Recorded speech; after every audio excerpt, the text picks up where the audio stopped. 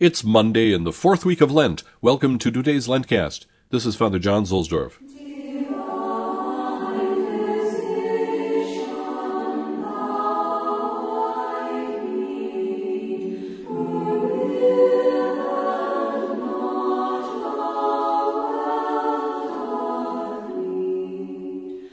Today the Roman station is Santi Quatro Coronati, the four holy crowned martyrs.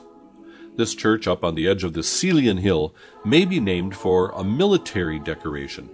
Roman soldiers were given crowns for different sorts of accomplishments.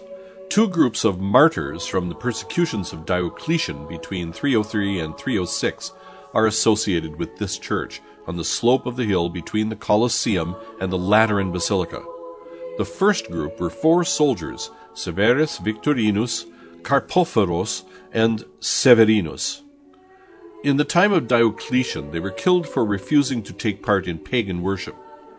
The second group were 5 stonemasons put to death for their refusal to carve a statue of the god Asclepius, a healing god mentioned in the Hippocratic Oath.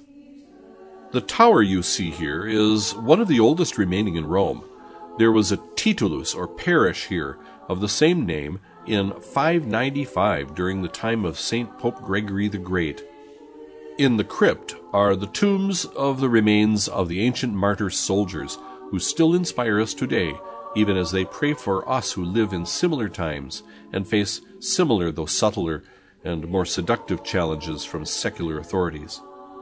In the St. Sylvester Chapel, off the second courtyard as you approach the church, you find a spectacular 13th century fresco of the conversion of Constantine, which was inspired by the so-called Golden Legend of Jacopo de Voragine.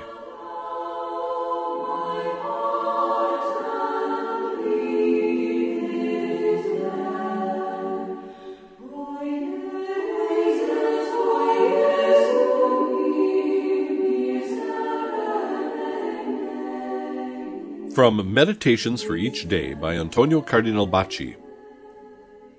It is easier to practice the virtue of obedience when we remember that all power comes from God.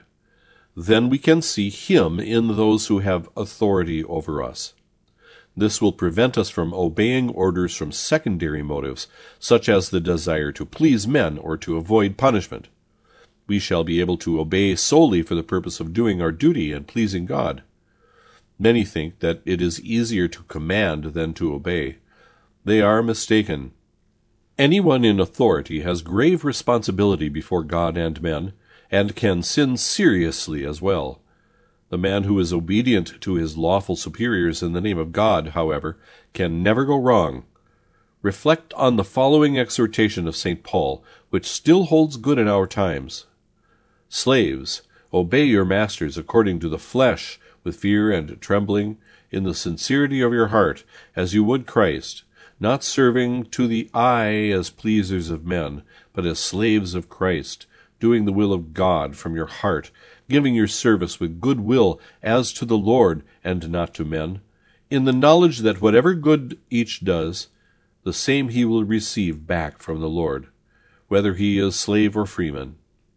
And you, masters, do the same towards them, and give up threatening, knowing that their Lord, who is also your Lord, is in heaven, and that with him there is no respect of persons.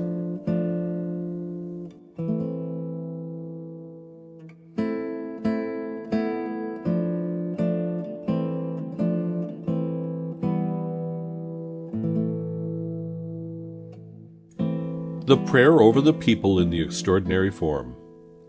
Oremus, humiliate capita vestra Deo. Deprecationem nostram quesumus Domine benignus exaudi, et quibus supplicandi prestas affectum, tribue defensionis auxilium. Let us pray. Bow your heads to God.